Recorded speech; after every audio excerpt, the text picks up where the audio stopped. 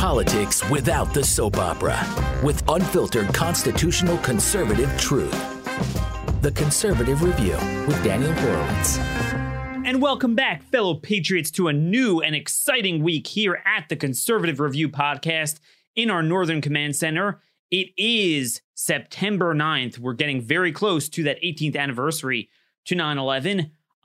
In this year of 2019, in this country of the Judicial Republic of North Korea. Yes, that is right. Our votes, our elections do not matter because we live in a judicial oligarchy. Today, I want to talk to you about how nothing will matter. Nothing indeed does matter until we answer the question we've been posing here for the last 3 years. Do we have three co-equal branches of government, or do we have one branch of government that laughs last? He who laughs last laughs best. If the courts get the final say in everything, don't we ostensibly have one branch of government, and not just the Supreme Court, but any district judge that anyone chooses? So just before I get on the air here, I wasn't even initially going to talk about this, but kind of a change in plans here. A judge, John Tigar, Tigar, from San Francisco, says he's putting a nationwide injunction on the president's policy, which is in concert with not just our law, but even international law, that you have to declare asylum in the first safe country like Mexico before you come here. And if you didn't, you're not eligible for asylum. He says, I'm going to put a nationwide injunction on that. We are at a point here in this country where the left is coming back today after this long August recess. And by the way, it's already September 9th. So it's partially a September recess too. They've been away for 6 weeks. And Democrats are coming back like people with a mission. They are coming, they are seeing, and they are seeking to conquer. They are fixated on a gun control agenda, but many other issues as well. They know their sense of purpose. They know their beliefs. They know why they are engaging in politics. Republican members of Congress are coming back, fill in the blank. To do what? What is it that they believe strongly in? We have given a consistent narrative this past month on the need for them to come back and pound the lectern just as strongly as the Democrats pound it about gun control. They need to pound it on sanctuary cities and criminal control, about this criminal justice reform, deform, jailbreak agenda, releasing violent felons, never locking them up, releasing them on bail, putting them on parole, all this stuff. And yet, we don't have a single Republican pushing a conservative narrative, a conservative legislative agenda on a single issue. I have never seen this any time in my entire career where we've had such a dearth of leadership. Then it comes to the president. You know, people chose Donald Trump in that primary, 2015, 2016, for a reason. Because they were sick of the same old excuses of Republicans saying, oh, we can't fight the budget bill because it might risk a government shutdown. Oh, criminal justice reform. Oh, dreamers. And here we have the president kind of echoing the same stuff. I'm not going to accuse him of creating this, but he is not remedying it. And if you look at the president, his tweets from the past day, it's just all over the place. No narrative. Nothing that's going to make the Democrats feel the heat. It's just this petty stuff and sometimes liberal stuff. And where does that leave you and me? Where does that leave us? I badly want this president to succeed. We have no choice. We have nowhere to turn. We have three people challenging him in a primary now, but all from the left, not from the right. So, you know, I can't be more pro-Trump than he himself is pro-himself. Where is the relentless narrative? Pick one issue. Pick sanctuary cities. I did a show on this 2 weeks ago. The need for the president to declare war on sanctuary cities. Everything he tweets, everything he says should be about law and order, public safety. it not only blows up the gun control agenda, but puts the Democrats on defense. Let's face it. Right now, the Democrats have nothing to fear. Be objective here. Don't be a drone. Be objective for a moment. Democrats are in a very good position now. What winning narrative do Republicans have? Everything Democrats say gets pushed out now. Republicans have no competing narrative. You have even Texas Republicans like Lieutenant Governor Dan Patrick there promoting gun control. What is there for people to vote for Republicans? I mean, where's the competing narrative? Trump's talking about Alabama, the hurricane track the whole time. There's no consistency. There's nothing. Now, I'm not saying necessarily that come next year, once you have a specific Democrat candidate, and it's not just a generic no vote against Trump, that the Democrats will have an easy time, and my hope is they won't. But why leave that to chance? As it stands now, they are not doing good. That shift in the electoral map in the suburbs that took place last November, if anything, it's gotten worse. We'll see what happens in the special election tomorrow in North Carolina's 9th district. But either way, I mean, that race shouldn't even be close. That's a Republican district. Where is the agenda? What is it Republicans feel strongly about? Let's say they had 3/4 majorities in both houses. What would they be doing now? We certainly have an agenda here. I don't know what their agenda is. And the president's not leading. And meanwhile, San Francisco judges are being allowed to govern this nation with stuff that could never pass the legislature in 50 years.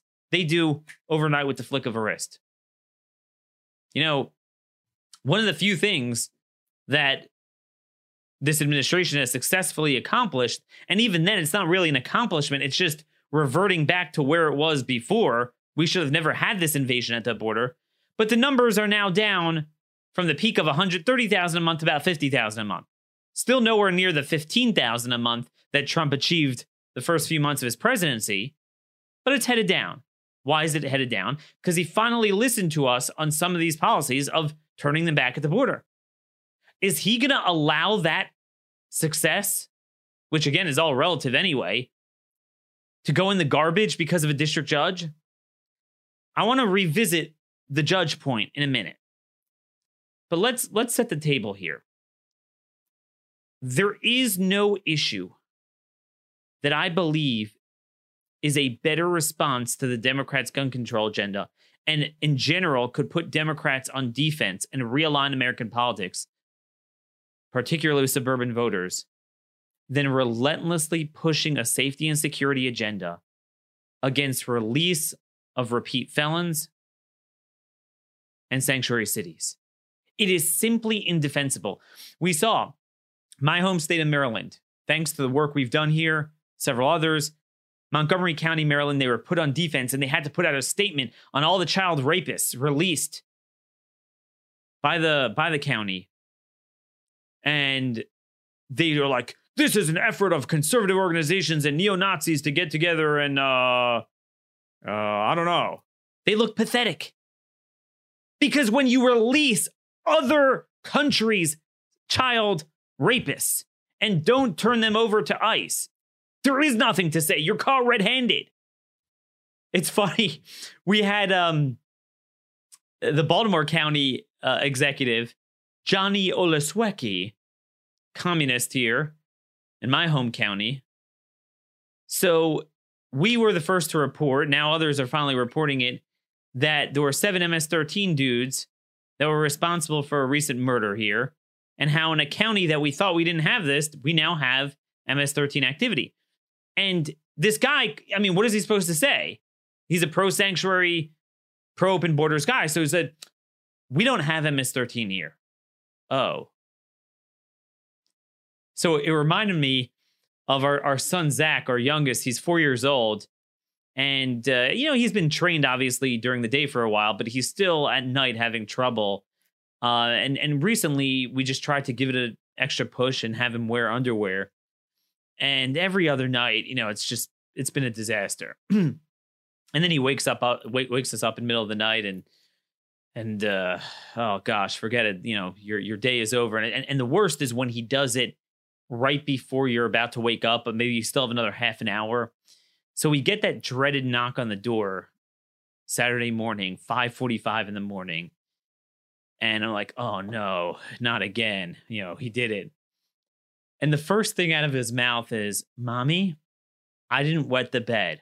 The bed was already wet. And I was half asleep. And the first thing I thought of was the Baltimore County executive just saying, we don't have MS-13 here, right when we had a MS-13 murder. The point is, these guys are caught red-handed. They could not win with a sustained, disciplined, focused attack from the president to focus on public safety, to demand that Congress act, to demand that the public call their members of Congress. Stay on that. Stay off the petty politics. But instead, what has it been? President, 12 hours ago, tweets, I couldn't believe this. When all of the people pushing so hard for criminal justice reform were unable to come even close to getting it done. Okay, this is him endorsing jailbreak. Okay? So they couldn't get it done. They came to me as a group and asked for my help.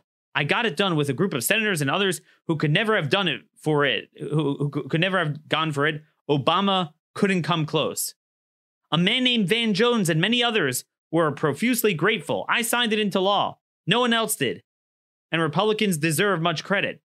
But now that it passed, people that had virtually nothing to do with it taking praise. And he praises a boring musician, then talking about the importance of passage of criminal justice reform. They only talk about the minor players. They don't give me credit. Now, I usually throw my papers. I'm not going to throw my phone. But so rather than coming back to this legislative session, the president saying, you guys did what? You release gun felons while having the nerve to talk about stripping Americans of their gun rights? Instead, he's like, I'm more pro letting out gun felons and violent felons and drug traffickers than Obama was. I got it done, and you don't give me credit. First of all, that is so vintage establishment Republican. I mean, that's what I'm saying. It's not that there's anything new about Trump. We're caught with people that either worship Trump on our side or people that are like, oh, Trump's destroying conservatism. And they're all missing the point. Conservatism was already destroyed by the establishment.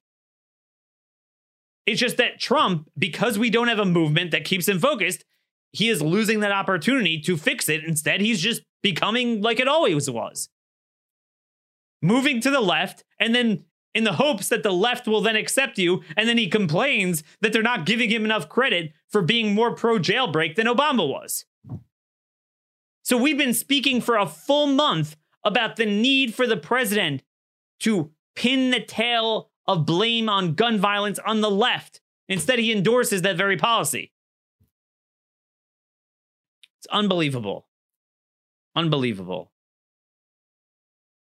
And then he just goes on to other distractions. Continuing with the Comey stuff. Where is this?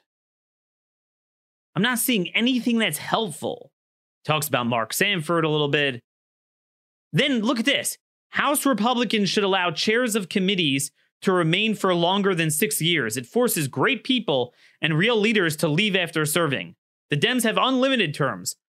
While that has its own problems, it is a better way to go. Fewer people then will leave. So implicitly, he's complaining that too many Republicans are vacating seats and retiring. And he's blaming that on the fact that Republicans in 94 adopted term limits for committee chairs. Now, never mind the fact that most of them that are retiring actually aren't committee chairs. It's only like one or two of them, but let's not let details matter.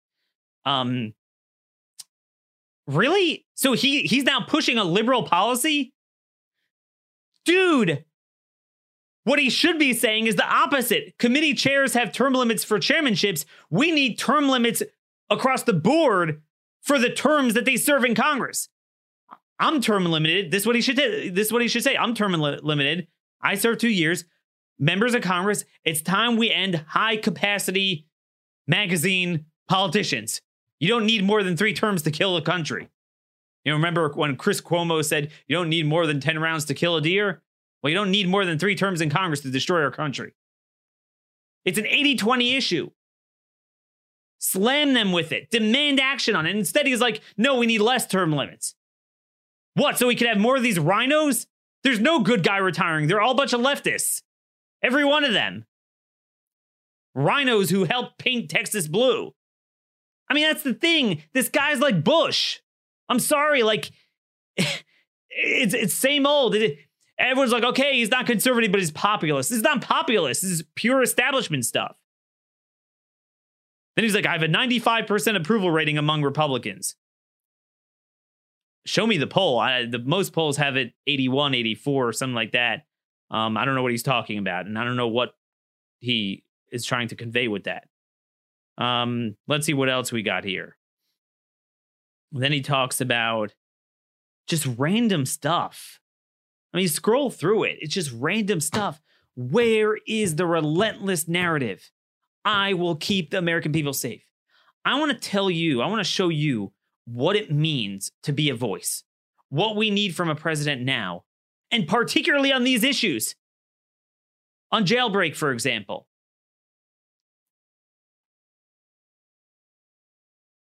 Reagan spoke about crime. And it's funny. He uses the word criminal justice reform. Criminal justice reform used to mean what we want it to be. That we're not strict enough on criminals, that there's too many loopholes, that the judicial system cares more about the criminals than the rights of Americans who are victims of crime. September 11th, 1982. Reagan's address to the nation on crime and criminal justice reform. Today, I want to talk to you about a subject that's been very much on my mind, even as we've been busy with budgets, interest rates, and legislation. And he talks about crime in our society.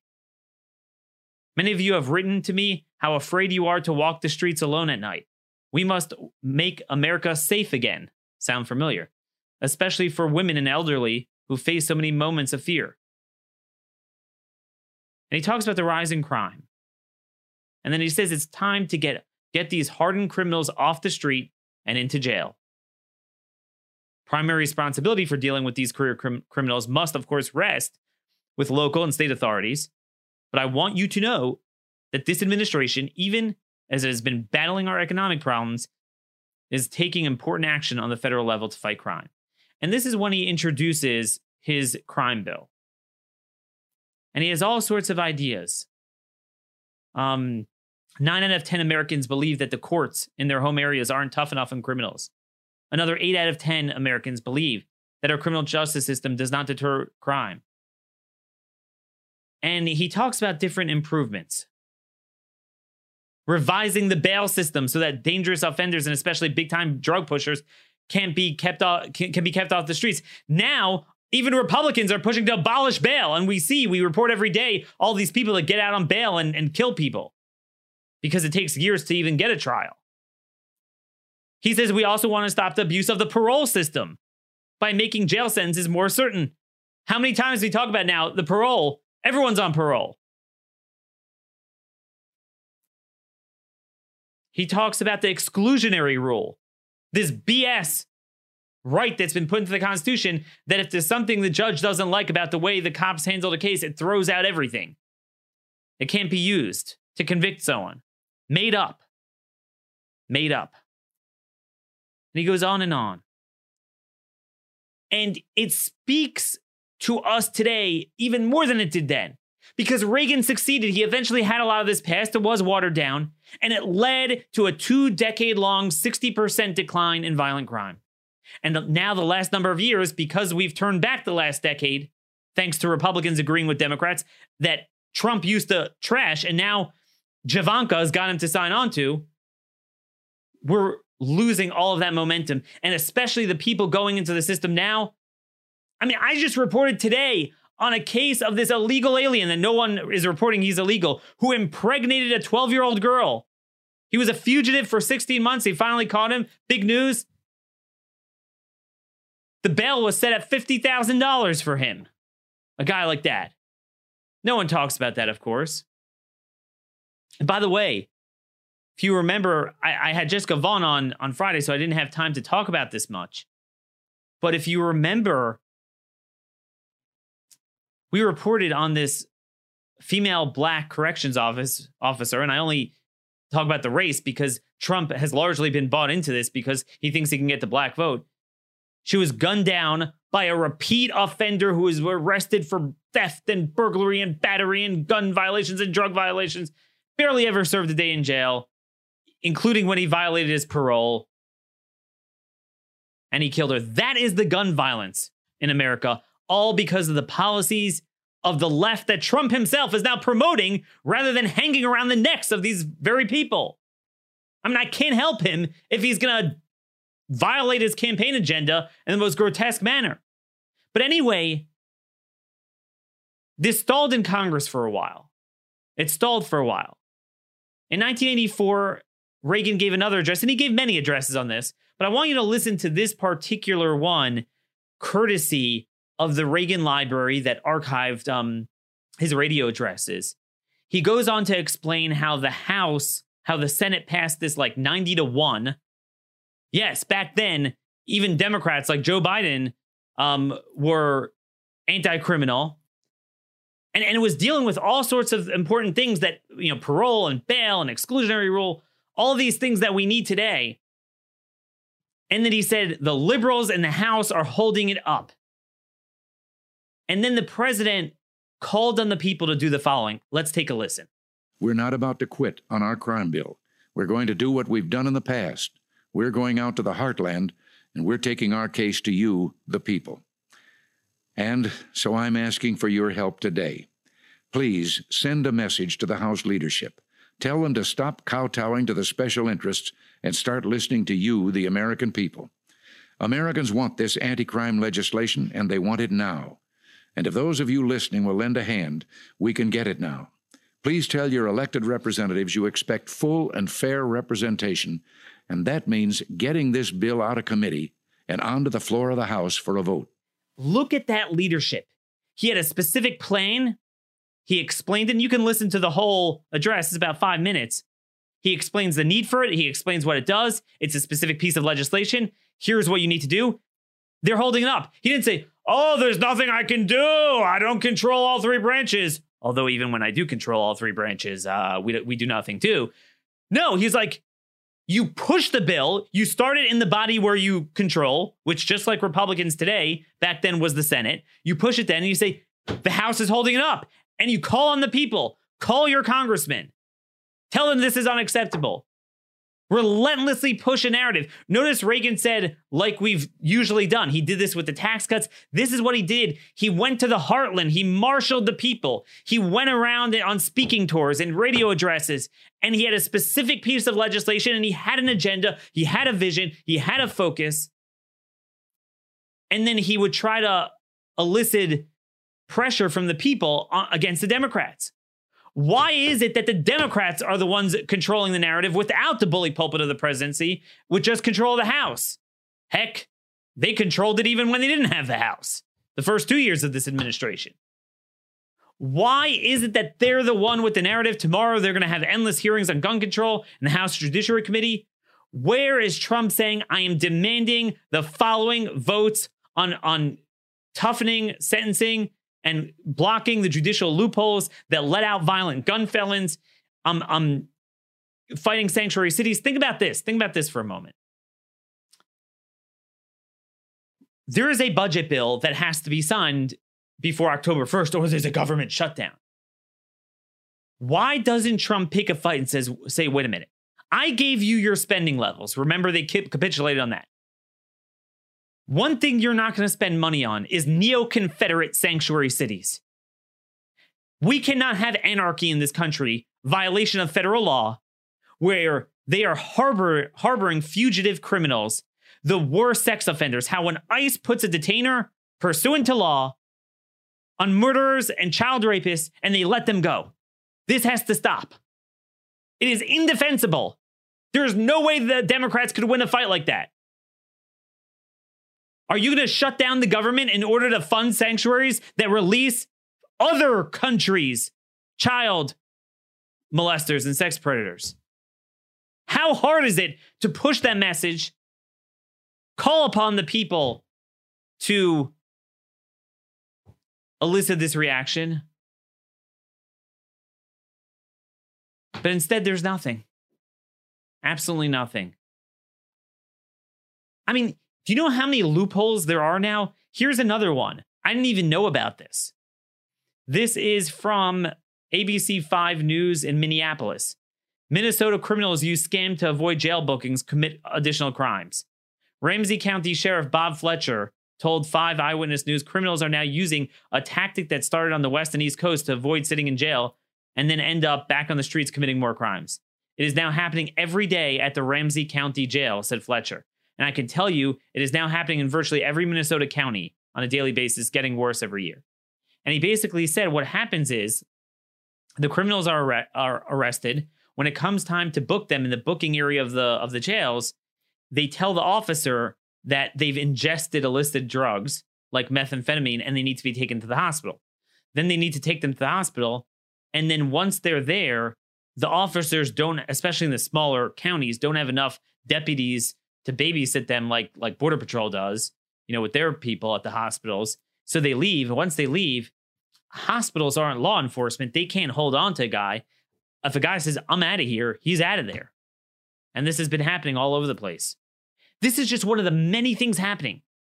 This is the criminal justice reform we need. Like Reagan said, our system is not tough enough on criminals, especially in recent years, where we've reversed the entire legacy of Reagan. And instead, the president, rather than hanging this around the necks of the left, is saying, I pushed jailbreak. I pushed Michael Dukakis, Van Jones's, Kim Kardashian, Soros's agenda on crime, and I'm not getting enough credit for it.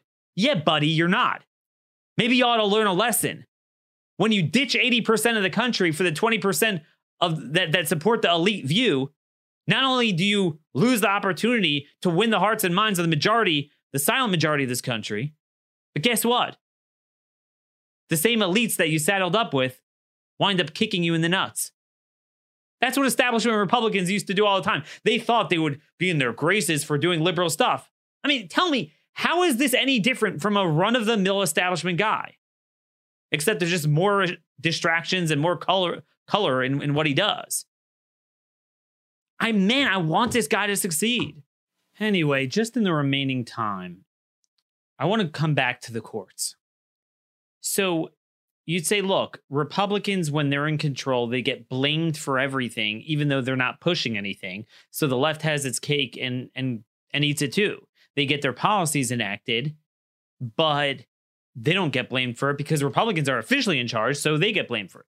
But it's worse than that because the courts are enacting everything they want without anything. Imagine if Congress were to pass a bill that said that any one of 7.8 billion people in the world, even though they clearly have no asylum claim, could come to our border and claim asylum, even though they could have previously chosen another country or passed through another country that's designated as a safe country by the UN to make that claim. How many votes do you think it would get? And if Democrats ever accrued enough power to pass that, I think we all know they would get crushed for agreeing to pass that. But one guy, Judge John Teager, he's allowed to go to just create his own case and controversy. And he puts on a nationwide injunction. Now, this is important because he did this in July. Then the Ninth Circuit actually said, look, no, you can't apply this outside of the Ninth Circuit's jurisdiction. And then, but they did say, well, you need to provide more evidence or something. So he came back and he did more. And now today he said there's a nationwide injunction. On Friday, Attorney General William Barr, as many of you have emailed me, wanted to get my comment on this. So he wrote an op-ed that was strongly worded in the Wall Street Journal, basically saying categorically that by definition, injunctions outside of judgments for the individual plaintiffs are unconstitutional because it's not the judicial power. You don't legislate, you don't veto, you just give a judgment to a plaintiff. In Smith v. Jones, Smith wins. Smith can do this. So the notion that you could put an injunction on something outside of the plaintiffs, by definition, is just unconstitutional. And it was well written. He gave both the legal and political case for his position. The problem, as always, is the punchline. And I'm going to have an article out today explaining this. The punchline should be, so therefore it's illegal, and therefore I, as the Attorney General, Chief Law Enforcement Officer of the government, must go with the law and the Constitution, not with lower court's judicial usurpation. Instead, what they do is, he just said the Supreme Court needs to take this up. If we are at the point where any district judge could do anything they want, and the executive branch will still give it the effect of law, we've lost our republic anyway. And practically, it's not going to help, as we've explained so often, to beg the Supreme Court, because once you agree that temporarily lower courts have the final say until the Supreme Court comes in, and even when the Supreme Court comes in, it's only the final say when it rules for the left, but when it rules for the right, the left could just come back with a new case and the lower courts will keep doing it. It doesn't matter. At some point, you have to stop this business of, oh, my only recourse is to appeal. You, as the chief law enforcement officer of the stronger executive branch of government that holds the keys to enforcement, you must enforce the law. I want you guys once again to take a look at this chart I made between the green and the red. The green depicts the system of government we did adopt. The Constitution stands above the three branches of the federal government and the 50 states, and each one has their respective powers to check and balance each other. That is the system we adopted. But that's the system that's ignored. The system that is prevailing now, that Republicans, including even William Barr, agree to fundamentally, is the red system. That's the system where the courts, and now even a lower court, not just the Supreme Court, stand on top of the system. He who laughs last laughs best. This is the big lie. Everyone's like, Daniel, you don't believe in separation of powers? I'm like, no, you don't believe in separation of powers. Why is it that the courts always have the final say? That's not separation of powers. That's North Korea. It's like saying, Kim Jong-un, we need separation of powers. You can't question his edicts. For the same reason why a court has the right for a legitimate case and controversy to go and put aside what the other branches of government are doing and say, look, for my powers, for my purposes, I'm going to interpret the Constitution. How much more so the other branches have that power and indeed obligation to do so. It goes in a circle. And ultimately, you have a fight and you have elections and, they write opinions. I mean, I say this all the time. When Hamilton addressed this in Federalist 78, he said, what happens if courts usurp their power? They rely upon the executive branch to enforce it. So obviously they won't enforce usurpations. That was the understanding. Let me put it to you this way. If you ask James Madison in 1789, who is more powerful, the Attorney General or a Supreme Court Justice, he would have looked at you like you're insane just for asking the question. How much more so if you would have asked him who's more powerful, a district judge or the Attorney General?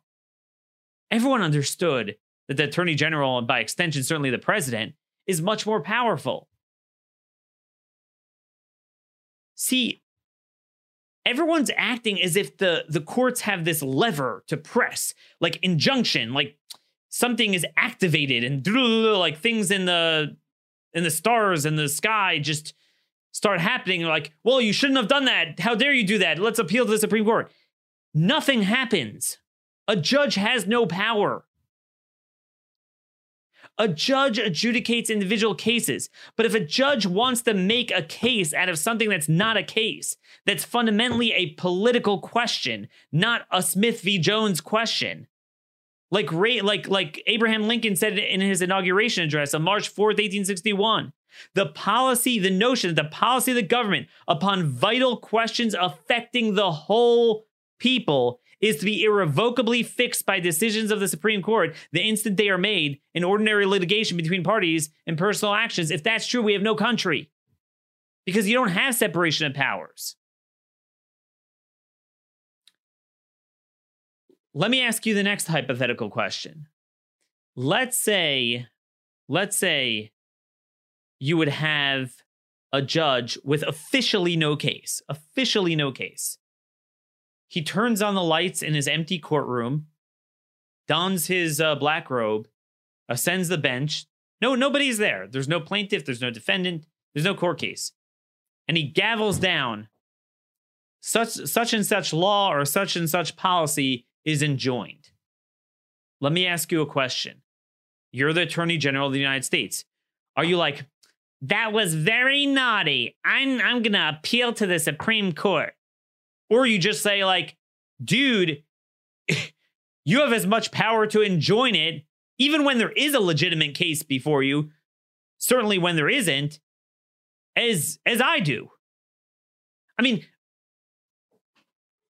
what if I were to go and say, Trump must meet with me on my policy recommendations every Sunday for brunch, and if he doesn't do it, I'm taking it to court? Is that a legitimate case and controversy? Well, it's Horowitz v. Trump.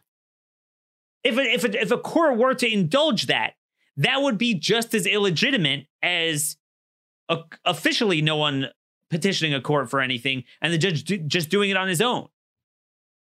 But what I'm telling you is, even with a legitimate case and controversy, this is what William Barr is missing. It's not just that they don't have the ability to do it outside of their case, but even in the case where they're wielding legitimate power, they have no police force. Who enforces those opinions? It's the executive branch. It's the Justice Department. It's the Attorney General. That's not a bug. That's a feature. It's not like, oh, that's very naughty, Daniel. You're being very out there to not listen to the court. Well, what do you not listen to the court? It's like saying that the president is not listening to Congress by vetoing the bill. That's a power that was given to them. If finality of any decision is rest with any forum shop judge until and unless the Supreme Court decides on it, and then that's the final opinion, universally binding over everyone. Oh, except if a lower court goes further to the left, then they can continue doing that. That's a judicial North Korea. That's not the system of government we adopted. Doesn't William Barr know that he has the power? If a judge tells you that there shall be open borders, you in the executive branch are not allowed to use the various police forces, so to speak, the marshals, ICE, Border Patrol, against the law. You cannot give that force. Just like everyone seems to agree with judicial review, if Congress passes a law and the executive branch enforces it and a judge believes it's unconstitutional, a judge could refuse to give it the force of law to convict a person. So too, when a judge wants to give someone a right that they don't have, and that right, it's an affirmative positive action that depends on the executive branch has the right to say, wait a minute, I don't agree with that. That is unlawful. It's a two-way street. For if it were only a one-way street, that wouldn't be separation of powers. That wouldn't be checks and balances. That's the difference between judicial review and judicial exclusivity / judicial supremacy. They don't get the sole and final say.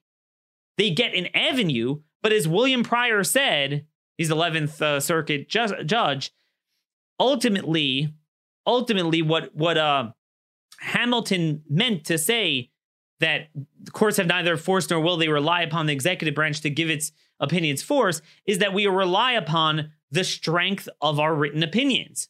But if everyone sees it's garbage, then it's garbage. So let me get back to this particular case with the border.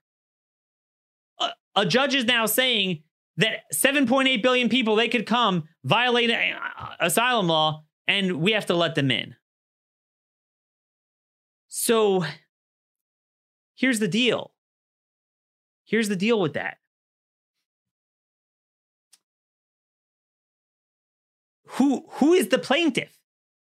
Foreign nationals? No. The ACLU is the plaintiff. I'm not kidding here. The third-party organizations, I don't have the wording in front of me because my article is not published yet, but it will be there. It's something like, our attorneys have to work extra hard, so we are affected by the rule. It's like saying that Daniel Horowitz of Conservative Review, agree or disagree with me, I work very hard, I could get standing to sue anything I don't like because I have to then spend more resources and time to learn about it and educate my listenership and readership about the effects of the thing. I'm not engaging in hyperbole here. That is what the ACLU said. And Judge Teager gave them standing. That's not judicial power. That's not a legitimate case in controversy. That's just as legitimate as a judge gaveling in a ruling without a plaintiff. There is no plaintiff. Number two, it's settled law that the president has this power, including case law of his own court in the Northern District of California saying that the right to exclude, deny entry is not just delegated authority from 1182F from Congress, but it's inherent in the president's executive authority to govern foreign affairs. And certainly asylum law, these policies were negotiated with very sensitive diplomatic relations with Mexico and Guatemala. That's foreign affairs. What if a judge said, I don't like the Afghanistan war, which I don't like? He can't do that. I mean, you could say whatever you want. This is what Barr is missing. There's got to be some point where you say, I am not going to give it force. It's not just like, it's not even not listening. Not listening would mean the courts have that power and you're somehow rejecting it. You need the executive branch to give it force. Just don't give it force. I'm not talking about individual criminal cases. I'm talking about a broad border question. You can't do that. I mean, this is the opportunity they missed with the census case. Judges don't write a census. The executive branch writes it. That was completely lawless. Recently, I've gotten hooked on Ancestry.com. I don't know how I got into it. Just, we're talking about family history recently. And I was just looking up different things. And one of the biggest things you see are the census documents. And what's amazing is, you'll see they all ask, are you a citizen or an alien? It's all there. How a judge could say our entire history is unconstitutional because I don't like Trump. And Barr caved. That's what I'm saying. So a lot of people think he's getting more aggressive. He's getting more aggressive that he's finally saying it's illegal to do a nationwide injunction, but then not treating it like it's illegal. He's just begging the Supreme Court. And look, you see the Ninth Circuit took away the nationwide injunction and the judge came back. It doesn't work. It's this false notion that these guys think that we have a conservative Supreme Court that's going to take care of us. And it's not. At best, it's going to be a chicken. It's going to be a mushy opinion. These cases are very complicated. So they're going to give a whole convoluted litmus test. Well, these cases, you could do a nationwide injunction. Here's the standard. They're not going to categorically reject it. I can guarantee you that. All that's going to do is allow the lower court judge to say, well, look, but this is a legitimate case. Teager said that. He said, while it's an exception to the rule, it's funny. They always say nationwide injunction should only be the exception, but everything they want to do is the exception. They're going to keep doing that because no one calls them out. No one files impeachment against them. No one even gives the inkling that they don't have this power. So they're going to keep doing it. It's time for Republicans to wake up and smell the judicial tyranny. The problem is not in we need better judges. It's that we're according them power they don't have. Ted Cruz I'm going to put up here on the screen a tweet from Cruz where he complains about, oh, the Democrats are threatening to pack the courts, and he signed on to this letter that Senate Republicans sent to the Supreme Court. Don't worry, we have your back.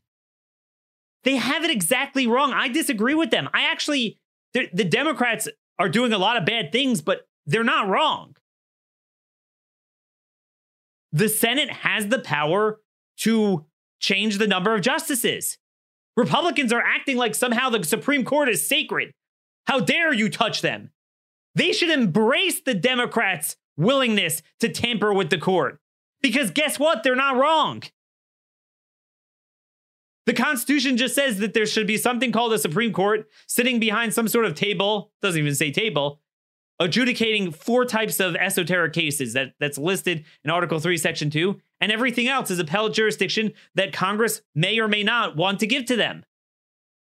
Congress controls their jurisdiction. Congress controls the number of judges.